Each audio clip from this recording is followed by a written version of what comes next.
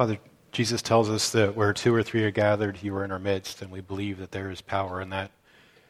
We worship a Trinitarian God. We worship Father, Son, and Spirit, and we have a rich, rich treasure in your word, a treasure that our eyes often do not see.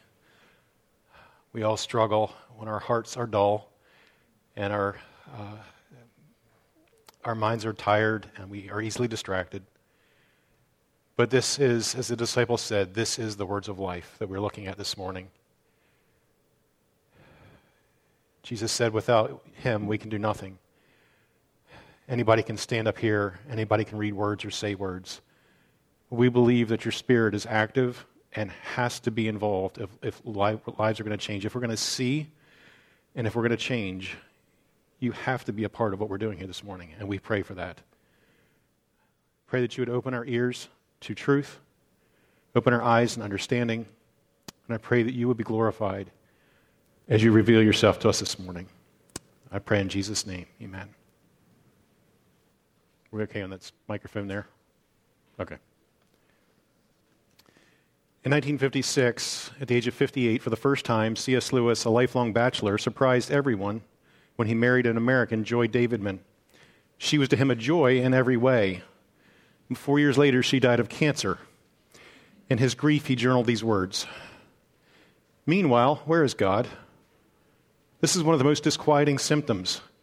When you are happy, so happy that you have no sense of needing him, so happy that you are tempted to feel his claims upon you as an interruption, if you remember yourself and turn to him with gratitude and praise, you will be, or so it feels, welcomed with open arms. But go to him when your need is desperate, when all other help is vain, and what do you find? A door slammed in your face, and the sound of bolting and double bolting on the inside, and after that, silence. You may as well turn away. The longer you wait, the more emphatic the silence will become. There are no lights in the windows. It might be an empty house. Was it ever inhabited? It seemed so once. And that seeming was as strong as this. What can this mean? Why is he so present a commander in our time of prosperity and so very absent a help in time of trouble?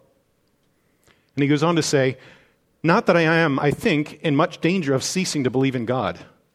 The real danger is of coming to believe such dreadful things about him. The conclusion I dread is not, so there's no God after all, but so this is what God's really like. Deceive yourself no longer. This is a godly man, a theologian, not maybe the greatest theologian, but certainly a man who knew God well. And he had written a book 20 years before called The Problem of Pain. But in his book here, A Grief Observed, he's living through the experience and not just writing about it. We all know the words of Psalm 23, the Lord is my shepherd, I shall not want. He makes me lie down in green pastures, he restores my soul. But there are times when those words feel hollow and empty, and even untrue, perhaps leading us to a feeling of cynicism. Maybe these words from David, also from David, Psalm 22, just the psalm before, feel more natural to you. My God, why have you forsaken me?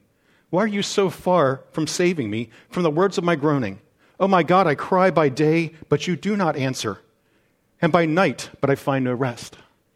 Or these from Jeremiah in the book of Lamentations, which sounds surprisingly like those words from C.S. Lewis. I am the man who has seen affliction by the rod of the Lord's wrath. He has driven me away and made me walk in darkness rather than light. Indeed, he has turned his hand against me again and again all day long. He has made my skin and my flesh grow old and has broken my bones. He has besieged me and surrounded me with bitterness and hardship. He has made me dwell in darkness like those long dead. He has walled me in so I cannot escape. He has weighed me down with chains. Even when I call out or cry for help, he shuts out my prayer. He has barred my way with blocks of stone. He has made my paths crooked. Do you ever feel like that? Is it all about Psalm 23? Is the Lord always your shepherd? Yes, he is, but do you always feel that? Or do you feel like David, or like Jeremiah, or perhaps like these, the sons of Korah? Now, we sing a song that goes to these words, but the song, I think, somewhat distorts it's not that it's not true, but it doesn't capture the whole perspective of Psalm 42. In Psalm 42, the sons of Korah are desperate. They say, as a deer pants for flowing streams, so pants my soul for you, O God. My soul thirsts for God, for the living God. When shall I come and appear before God? My tears have been my food day and night. while they say to me all the day long, 'Where is your God?'" Do you ever feel like that? Does it ever feel sometimes like God is against you? That he is absent and silent and refuses to speak? Do you sometimes or often have trouble seeing God as a loving Father? See, our challenge is, our tendency is to see or define the reality of God's character and love through the lens of our circumstances. We look at our life, we look at where we're going through, and we know there's going to be a little grief, there's going to be a little trial. I expect that in life. But sometimes it just piles on and it piles on and it piles on, and you hear in your mind the sound that C.S. Lewis pointed to. You cry out to God and you hear bolts being turned and double bolts, and the lights go out in the house of God.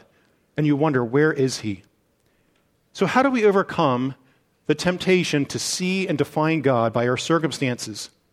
In part, we do this by learning to see God the Father through the Son, by trying to see him more objectively and not directly through the filter of our experience and our circumstances. Now, we have one great advantage over the Old Testament saints. We have the New Testament. And in that, as one man has described, we see God from the inside. It's as if the people in the Old Testament saw God from the outside. They didn't understand the beauty of the Trinity, Father, Son, and Spirit, that beautiful family relationship that has existed throughout all eternity. The love, the harmony, the peace, the joy that exists between three members of the Godhead. But sometimes we can revert to seeing God as if he were still explained in the Old Testament without having access and understanding of functional usefulness of the Trinity. There is a vital delineation in the New Testament versus the Old. You see, when the New Testament speaks of God, it uses the word God. It's not usually or primarily talking about God the Trinity. It's talking about God the Father. It doesn't use his name Father, but the context over and over and over again shows that it's talking about the Father. And now, nobody explained this to me for years. Maybe I missed that day at church, missed that day in Sunday school, but when this came to me just a year or so ago as I was reading John Owen's book, Communion with God, it transformed the way I see the New Testament. Now, I wish I could say it completely transformed my life. It's growing. It's a growing process. But I would say if you could see this, that's one key. And this is not the meat of the message this morning, but we have to lay this understanding of who the Trinity is and why it matters. If you read Romans 8:1, and I just want to read some snippets, and this gets you going. Next time you have a chance, pull your Bible out, and you'll find it all through the New Testament. If God is for us, who can be against us? Now, we read God as if we're still in the Old Testament, God, the Trinity. But it says, if God is for us, who can be against us? He who did not spare his own Son. And you see, that's talking about the Father. We read in 1 John 4:8, God is love. How do we know that? Because he manifested to us in that he sent his only Son into the world. We say this all the time, and we say this every time for months on end at the end of our services. The grace of the Lord Jesus Christ, the love of God, and the fellowship of the Holy Spirit be with you all. God is standing in there for Father.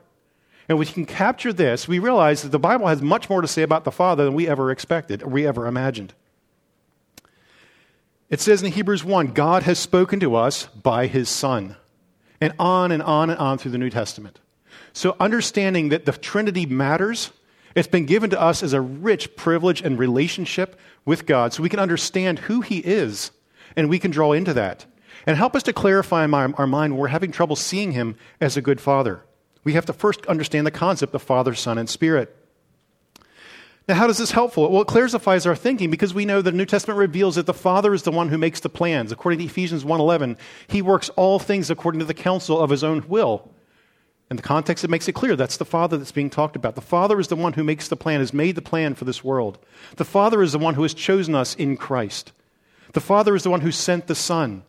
The Father is the initiator. The Father is the one whose love defines this world. Now, I think the Son's love is a bit easier to see. We look at the Son, we know Jesus came in the flesh. He came and he died on the cross. We can connect with that.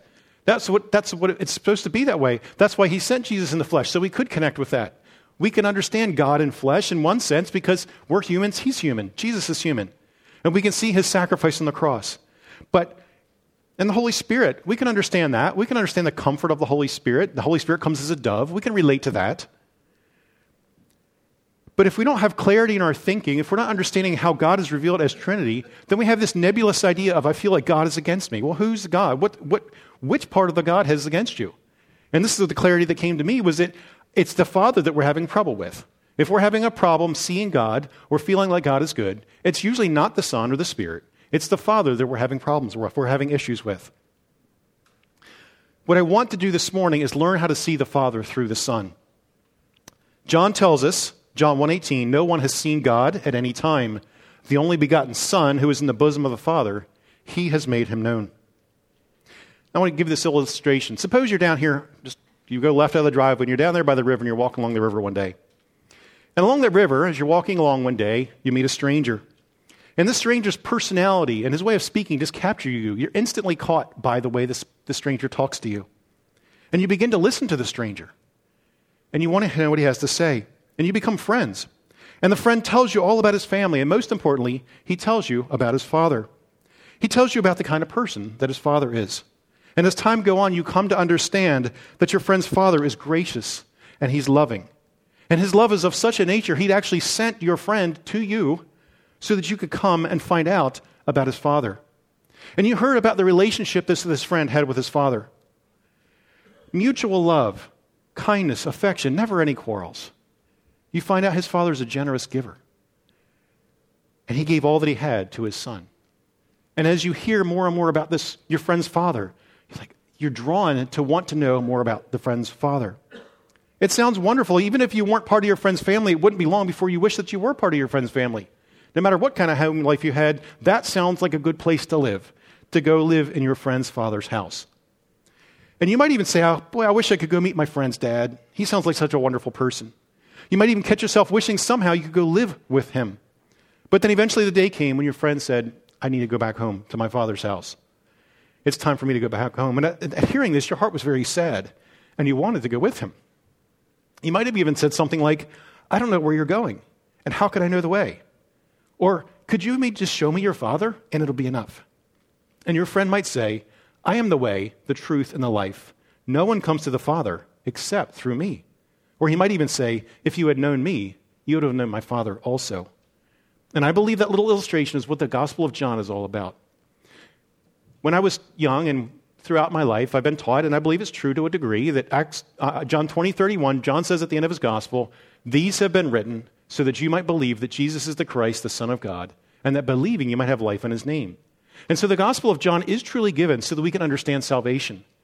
But I believe even beyond that, even at a bigger, stepping back a step further, the Gospel of John is given so that we can know the Father. The Gospel of John is given so that we can know the Father. So by looking at the Son, who we can connect with a bit better, we can understand, we can see the Father through the Son, and that will help us as we struggle with life circumstances. So why should we listen to the Son? Why look to him? Why look to the Son to learn about the Father? Because he knows the Father better than anyone else. You know, you can hear a report of some celebrity or the king or the president or whatever, and you can hear reports and you can see things from a distance. But if you, short of actually going and meeting this person face to face and living with them for a while, the best thing you can do is to get to know someone is to meet their best friend or a family member, someone who really, really knows them well, and say, what are they really like? What are they really like? Because sometimes I'm not seeing them properly, or maybe the news cut. Maybe they're cutting, maybe they're doing stuff with the news, and I can't really tell what they're like. If they're cutting sound bites or editing or, artificial intelligence, how do I know if what I'm really seeing is true?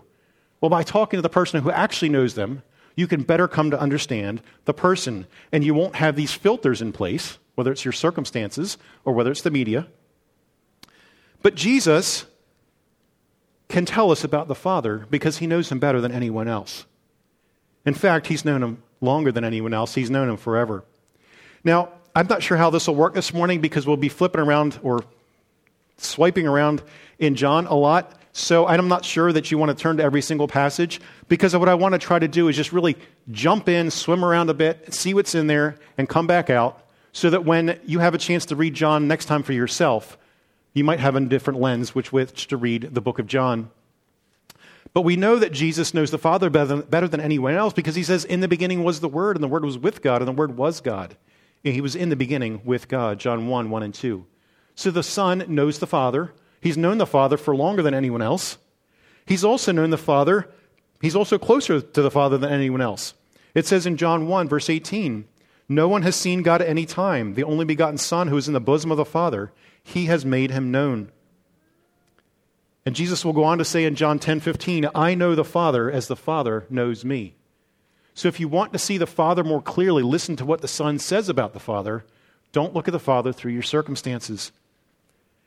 Jesus is also the only one who's ever truly seen the Father. He says in John 6 in verse 46, not that anyone has seen the Father except he who is from God, he has seen the Father.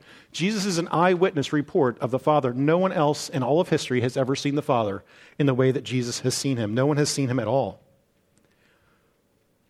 So he has been with the Father longer. He knows the Father better. He's closer to the Father. He's the only one who's ever truly seen the Father, and he's one with the Father.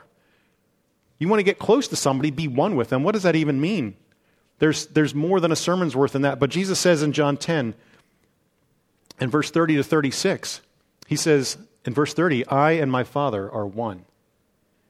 And this goes on and on and on. So what we see, if you are one with somebody, what you see about the one person you do know tells you everything you need to know about the one person that you don't know. What we see, hear, or learn about the Son from the Father is true. He says in Hebrews 1, verse 3, God, who at various times and in various ways spoke in time past to the fathers by the prophets, has in these last days spoken to us by his Son, whom he has appointed heir of all things, and through whom also he made the worlds, who being the brightness of his glory and the express image of his person, and upholding all things by the word of his power, when he had by himself purged our sins, sat down at the right hand of the Majesty on high. How does he describe the Son in verse 2? It says, he is the brightness of his glory. He's the express image of his person. And I don't know if this works out theologically in every situation, but the picture I like to think of is that when you see the sun, it's not the sun that you're seeing, it's the rays of light that are coming to you from the sun that you're seeing. And those rays of light that are actually communicating the truth about the sun to you, you're seeing the sunlight, you're seeing the beams, and that's telling you all you need to know about the sun. S-U-N, not S-O-N. But that's the same of the truth of the Son of God. When you see the Son of God clearly, you're seeing everything you need to know about the Father. You're seeing a true and accurate and perfect representation of the Father.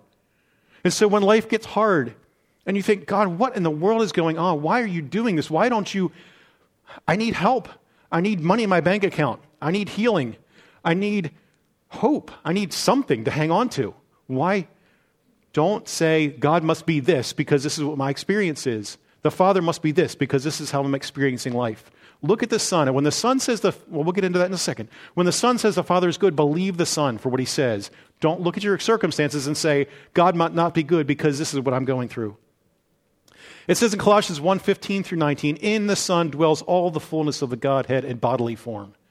All the fullness of the Godhead in bodily form dwells in the body of the Son. And so, to finish setting this stage, this background, I would say this. Because the Son has known the Father longer than anyone else, because he is closer to the Father than anyone else, because he is the only one who has ever truly seen the Father, because he is one with the Father, that we can and we must trust what he says about his Father. Listen to what the Son says about the Father and believe. So look to Jesus to see the heart, the love, and the compassion of the Father. How do we see the Father and the Son?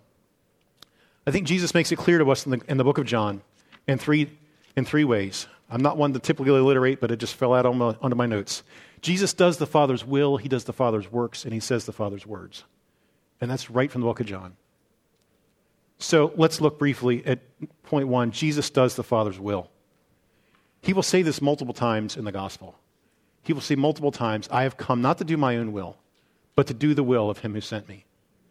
So when you see Jesus doing something, it's because the Father wants it done. When you see, and we'll get to this in a little bit more detail, when you see the Son healing someone, it's because the Father wants him healed. When you see the Son raising the dead, it's because the Father wants that person raised.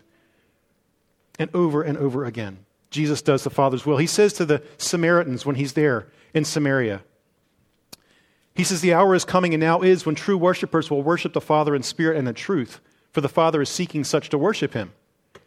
God is spirit, and in those who worship him must worship in spirit and truth. And I think I missed it. It's down to verse 34. Jesus said to them, because the disciples came back and he said, did someone bring him bread? He's not hungry. He said, he's got his food. He said, I've got food to eat that you don't know what to eat of. And he said, did someone bring him food? And he said, no, my food, my meat is to do the will of him who sent me and to accomplish his work. So whatever Jesus is doing, whatever you see lovely about Jesus in the Gospels, we're in John today, but it's true of all the Gospels, or anywhere else you get a hint or a smell or a flavor of Christ, it's true of the Father. He's come to do the Father's work and to accomplish his will. He says in John 5:30, I don't seek my own will. I seek the will of the one who sent me. Now we have to understand and grasp here just momentarily as we get into the Trinity. Obviously, this is, someone once said, it's a deep end of the theological pool. Getting into talk about the Trinity, it can get complex. But there are certain things about the Trinity that are clear from Scripture, and we need to understand that in their being, Father, Son, and Spirit are complete equals. As we would say in a marriage relationship, or in any relationship, humanly speaking, all humans are in the image of God, created equal. Everyone has the same standing before God. We're equal. However, even within the Trinity, there are different functions. And what we would say, the different functions of the Trinity, in the functions of the Trinity, the Son is subordinate to the Father. Not in his being, not in his Godhead, but in the way he functions, he does what the Father tells him to do, and he delights to do that.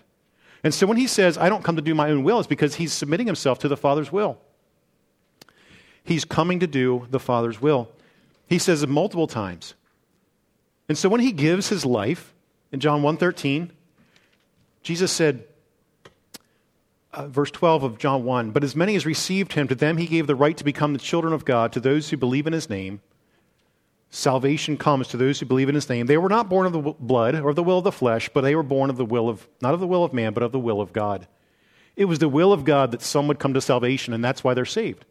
And so what Jesus says, he says, I'm going to give life to those whom God has willed to be saved. The Father has willed to be saved. He's going to give life because he's doing the Father's will. The Father desires some to be saved. Jesus says in John 6, the end of John 6, the Father has given some to me, and I die for them, and I save them, and I bring them to salvation, and no one can ever take them out of my hand.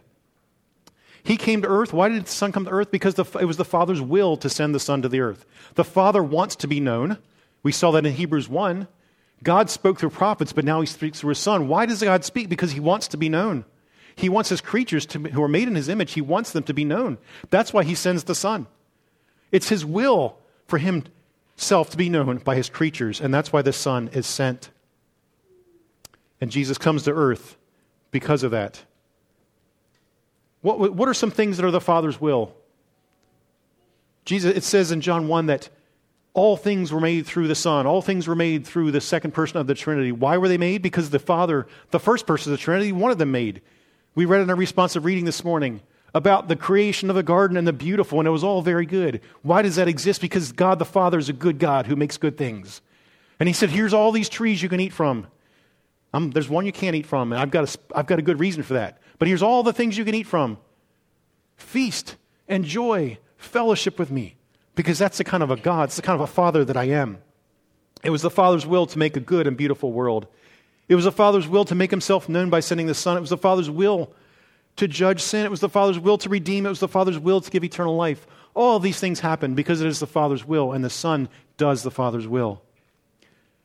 But Jesus doesn't just do the Father's will. He speaks the Father's words. He will say this many times. He said, I don't speak my own words. I speak the words of the one who has sent me.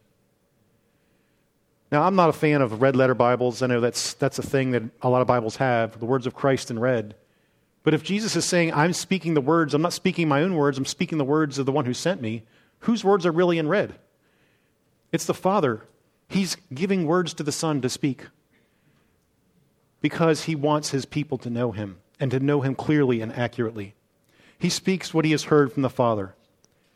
He says this in John 8 to people in the temple. He said, I'm speaking the words that I've heard from my Father. He says this in John 12, the last public meeting that he has before he's taken and meets with his disciples and goes to the crucifixion. The last time he speaks publicly, he speaks and he says, I'm not speaking my own words, I'm speaking the words of my Father. In John 12, verse 49. He also says, we can turn here, when he's speaking to his disciples in John 14, he says to his disciples, and I believe this is why they finally this is why all this discussion happens about the Father in John 14. Because they finally understand, he's come to show us the Father. And now he's going back to the Father, and we want to go see him too. But he says in John 14 and verse 10, to his disciples, "Do you not believe that I am in the Father and the Father in me? The words that I speak to you, I do not speak on my own authority. The Father who dwells in me, he does the works." And he repeats that again down in verse 24. "He who does not love me does not keep my words, and the word which you hear me is not mine, but the Father's who sent me." Again and again and again, when you're reading the Gospels, you may hear the mouth of Jesus speaking, but it's the words of God that are coming out. It's the words of the Father that are coming out. And we struggle so much to see this because our circumstances so often overrule how we view God the Father. But listen to what the Son says. He knows him better than anybody else. And he's the only one. Jesus is not going to give a false report about who his Father is and what his Father's like. So as Pastor Rodney's reminded us, if you see something in Scripture or you've experienced something in life that you don't like or that doesn't make sense or that it feels wrong, recognize that the problem was with your eyesight. You don't have the right pair of glasses on yet. It's not with the truth. It's not with God. It's with your perception of who God is and how he is like. Jesus will say this. But he doesn't just speak the Father's words, he does the Father's works. And that there's a lot of lessons for us here. Jesus does 7 miracles in the book of John, and we see Jesus doing many good things. What's the first miracle that Jesus does? If you know your book of John, the first miracle Jesus does is turn water into wine. Now, there's many reasons that miracle is done, but throughout the Old Testament, the Bible makes it clear that wine is associated with joy and with pleasure, the right kind of joy and pleasure. You'll see throughout the Old Testament, God gives grapes, he gives wine. It says God gives wine to cheer the heart of man. And so what is Jesus symbolizing when he turns water into wine? He says, I'm bringing joy. He brought joy to that wedding. They said, you saved the best stuff for last. He brought joy to the wedding. Why does the Son bring joy? Why does the Son bring joy into the world? Because the Father is joy. The Father wants joy to come into the world. So he says, I'm going to bring, we'll bring a baby home. My pride and joy. This is my joy. This is what the Father says. I'm going to send my joy into the world so you may experience my joy. So he brings joy to the world. He brings joy to this wedding because the Father delights to bring joy. But we also see Jesus healing 3 people in the book of John. He heals an official's son. The Father comes to him and says, my son's dying. Can you do something? And Jesus sends, and he speaks the word, and the son is healed, and he doesn't die. And then in John 5, there's a lame man laying by the pool of Bethesda. For 38 years he's laid there, wanting to be healed. And he can't be healed. And he wants to be healed. He wants to walk. But he's not. But then Jesus comes, and Jesus said, pick up your bed and walk. Why is he healed? If the Son's doing the Father's works and he's doing the Father's will, this man is healed because the Father wants him healed. And we need to remember that. It's not just Jesus that we look to. It's like, yeah, Jesus I can relate to. Look how he heals people. And the Father, he's up in heaven somewhere. I can't really relate to him real well. But Jesus says, look at my works. They speak about me and they speak about my Father. So when you're reading your Gospels and you're reading about Jesus, think about the Father. He heals a blind man in John 9. The man's been blind since birth. And the people say, why has he been born blind? Is it something he did? Is it something his parents did? Something must have done something for this man to be born blind. And Jesus says no, but it's so the glory of God might be revealed. And he heals the man. He gives him his sight right there on the spot. Why is that man healed? Because the Father wanted him to be healed. The Father is a healing God. That is, what is it? Why did the Father send the Son into the earth, to the world, to save people so that eventually their bodies could be resurrected, so that eventually he could remake this world into a new heavens and a new earth so we could eventually live in the kind of world that he always intended for us to live in. That's the kind of God, that's the kind of Father who's in charge. Don't look at the circumstances. Don't look right now at what you see. Look at the purposes of the Father as shown in the Son. Then Jesus heals the 5,000. Why does he heal the 5,000? Because they're hungry. Why does the Son heal the 5,000? Because they're hungry? Because the Father likes to feed hungry people. The Father cares about hungry people, and he brings them food. Now, there's a little point of confusion, and I think this is something we really wrestle with, and this might be the heart of the whole struggle that we have with seeing the Father as good. But if the Son's carrying out, and he's the exact image of the Father, we would expect to see some of this in the Son, but we don't catch it right at first. So we see that he heals a man born blind, but the man's been blind for a long, long time. If God wants to heal, why is the man born blind? We see a man for 38 years wanting to be healed, can't walk, wants to be healed, it can't walk. Well, we just learned the Father's a healing God. So why does he let the man lay there for 38 years, crippled, so anxious to be able to want to get up and walk? We see that sometimes Jesus delays because the Father has a perfect plan. And I think that very often that is what is our problem. That is what our hardship is we're not recognizing that the Father has a plan that's better than we realize it is, because we're looking in the moment and we're not understanding, and we're seeing God's delay as a lack of concern. We're seeing it as a lack of care, a lack of compassion. We're saying, God, you know what? We sound like Martha. What did Martha say when God delayed? When Jesus delayed, didn't he? Jesus delayed. Lazarus is sick, and they call for Jesus, and they say, get here, Jesus. And then he intentionally waits 2 more days and doesn't go to give Lazarus time to die. Jesus, the compassionate one who raises the dead, who heals the sick, he lets a man die. And everybody's thinking, what is going on? You must not care. And that's what Martha says. She said, if you'd been here, my brother wouldn't have died. And he says, verse 21 of John 11, Lord, if you'd been here, my brother wouldn't have died. But even now I know that if you ask it of God, he'll give you. He said, your brother will rise again. She said, well, I know he's going to rise in the resurrection. I get that. He said, I'm the resurrection and the life. And then he goes on to heal and raise Lazarus from the dead and does this amazing, wonderful miracle. And so I think sometimes we can experience God's delay as a lack of care and concern. But here, even Jesus himself, doing the work of the Father, he delays his miracle so he can do a greater miracle. Spurgeon says, this was changed and made into a song a number of years ago. Spurgeon says, the man of earth blesses God, the natural man, the non-converted man, blesses God as long as God's giving him plenty. But the Christian blesses God when he smites him. The Christian believes God to be too wise to err and too good to be unkind. He trusts him where he cannot trace him. He looks up to him in the darkest hour and believes all that is well. The Christian will do that if he believes that that's the heart and nature of the Father, but he will not do that if he lets his circumstances dictate how he sees the Father. And the Father says, look at me, I've sent my Son so that you can know what I'm like, so that you can believe that I am who I say I am, and I am not who your circumstances tell you that I am. This gets into a little bit of discussion. I would also suggest, I've heard this said before, that God's more concerned about our happiness than our holiness. So, suck it up. Life's rough. You're going to grow through it. God really cares about your holiness. He doesn't care about your happiness. And I believe that is so untrue. God wants us to have joy. That's why he sent the Son into the world so we would have joy. But I think our struggle is that we don't always recognize that holiness leads to happiness.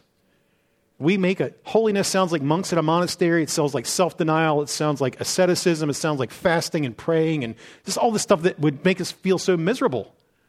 That's not holiness. It says in Hebrews 1 that God anointed the Son with the oil of gladness more than his companions because he loved righteousness and hated wickedness. The Father gave the Son more joy, more gladness. Why? Because he loved holiness. And if we could grasp and understand that holiness is a means to happiness and not in conflict with happiness, it would help us when we're going through those trials. Because we know from the book of Hebrews it tells us, no discipline for the time seems joyful, but afterwards it yields the peaceable fruit of righteousness. He disciplines us for our good. Not because he's just a dictator up there, not because he doesn't care, but because we, like little children, don't understand what's going to give us the best joy. A parent knows that cake is good. A parent knows that sugar is good. It's a delight, but a parent also knows that too much of those things is not good. So to say you can't have sugar, you can't have cake, you can't have any desserts because it's not good for you, that would be not the way that God would have us live. Because those things are good. God gives us sweet things. He gives us delightful things. He gives us fat things, things that are tasty and dripping with grease. But again, not too much, obviously. Take care of your body. But those things, Nehemiah says, when they're rejoicing after a time of confession and repentance, he says, today is a holy day to the Lord. Rejoice in the Lord. The joy of the Lord is your strength. Go out and eat the fat and drink the sweet wine. How do you celebrate as a Christian? You give the good blessings that the Father has provided. So that is God's heart and his nature. And if we think that God is just out there for our holiness because that's good for you, so take your medicine, take your cod liver oil, take your miserable life because it's going to be good for you in the end. Patience and trust that the Father that's in charge is good, and he does care about our happiness, and he does care about our joy. I might consider this, I don't know if there's such a thing as taste bud surgery. The idea came to me today. Does anybody know, is there anything called taste bud surgery? Why would you have taste bud surgery? Well, what if you knew there's something really, really good for you, and that if your taste buds worked properly, you'd really want to eat a lot of it, but your taste buds really don't like it. And so you could have this surgery that was done, so that after the surgery was done, you'd like all the healthy stuff that you don't like, and you wouldn't have an appetite for all the stuff that's going to harm you by being addicted to it or something like that. And so maybe we can think about God's discipline when God allows that delay, when he allows us to say, God, where are you? Why does it sound like the doors are being shut and the bars are being shut and the lights are being turned off? Why is this? Think of God doing taste bud surgery. Think of him saying, I'm giving you new appetites, because when you have the right appetite, you're going to want the thing that's best for you. Holiness sounds boring, sounds hard, sounds restrictive, but righteousness and holiness are very closely related, if not quite exactly parallel, almost the same. There's a strong connection between the two. Righteousness is right living. And where are you happier than when you're living right? When you were made what you were designed to do. Think of if you take a boat and you park it out on the road and you sit in your boat, what good is the boat going to do you? But you put it in the water and it's free to run, or you put a train on the train tracks as opposed to sitting on the road. It does no good on the road. It can't go anywhere. You put it on the tracks, it's a bit restrictive, but that's what it was made to do. I think of it. One of my favorite pictures is from the Chariots of Fire movie when Eric Liddell is saying that God made me for China, but he also made me fast, and when I run, I feel his pleasure. So God made us for specific things, and when we're doing those specific things he made us for, we're happy, because that's what he made us to do. God, some people think, you're abusing that horse by putting a load on its back. I've seen horses look happy when they're doing something like that. It's like they're made to do it. And God has given purposes and specific things for us to do.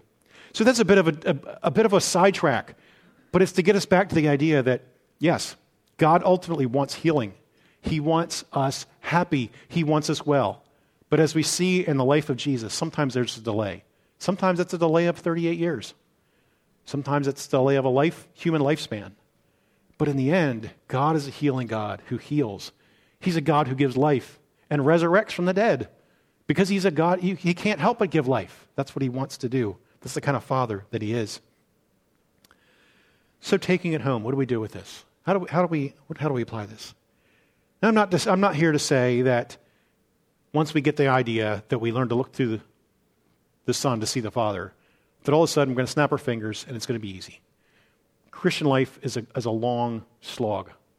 But if we at least have the right tools in the toolbox, we'll know what tool to pull out. The next time that God feels distant, or the next time we're saying, God, I feel like you're against me, now we'll say, wait a minute. What does he say? He said he sent the Son because he wants us to know him and see him clearly. So God, I'm going to take up my Gospels. I'm going to take up Matthew, Mark, Luke, and John. And I'm going to see what it is about Jesus that I love. And when I see what it is about Jesus that I love, then I know that's true about you as well. Because he came to reveal you. He came to make you known. Jesus said, to see me is to see the one who sent me. And if you had known me, you would have known my Father. And I am the way, the truth, and the life. If we want to see the Father clearly, we must see the Son clearly and realize that we are seeing the Father in him. I've been reading a book recently by Andrew Murray called Abide in Christ, and one sentence that really, really struck me in there. So we know we love our Bibles. We love the Word of God. But this quote really hit me hard in a positive way. Andrew Murray says, study much to know the written word, but study more to know the living word. Study much to know your Bible well. This is the only way you can get to know the living word, but this isn't the end. This is the means to the end. This is the means to the end. To know the living word comes through the written word. You don't go in your room and turn off your mind and turn off the lights and make noises, quiet noises, and hum and meditate and like, what does Jesus seem like to me? This is how you know an accurate picture of the Son. To know the Father accurately, you've got to know the Son accurately. And to do that, you need to know his word. Study much to know the written word. Study more to know the living word. So when the circumstances tell us that God is against you, look to the Son.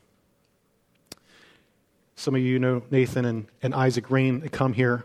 Their great-grandfather was a pastor up in Minnesota back in the early 1900s. He was a blind pastor, and the church wouldn't ordain him back in the early 1900s. They said a blind man can't be a pastor. He can't do the offices of a pastor, so we're not going to ordain him.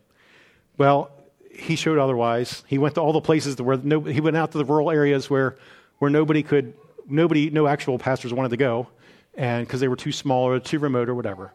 And he served faithfully. His wife drove him everywhere. Then eventually his daughter and his kids drove him everywhere. And he served faithfully. In the end, the Lutheran Church said, well, I guess we have to ordain him anyway because he is obviously functioning as a pastor. But I met Nathan and Isaac's grandmothers in her early 90s, lives out in Minnesota. I recently had a chance to visit because her father wrote a biography of himself and tells many funny and amusing stories. But when I asked Nathan's grandmother, Grace, if she could sign the book for me since her dad had written it, and she wrote in there, she said, always keep the sun in your eyes, S-O-N. And I thought, what a really, really neat statement, especially coming. I asked Nathan's dad, Mark, I said, was that a saying your grandfather used to say a lot? He said, yep. For a blind man to say, always keep the sun in your eyes. Obviously, that works in English. That wouldn't work in another language, but it works in English. Always keep the S-O-N, always keep the sun in your eyes, and you will see the Father, because he and the Father are one. He's the exact outshining of his image. In him, the fullness of the Godhead dwells in bodily form. So when we truly grasp who the Father is, we will want to be with him. When we truly grasp who the Father is, we will be better able to love and trust his love, no matter our trials or how silent he seems. So let's just close this one last verse from John, one we know quite well. But we might read it differently now, having considered what we learn about the Father from the Son. John says this, "For God so loved the world that he gave his only begotten Son, that whoever believes in him should not perish, but have everlasting life." Let's pray.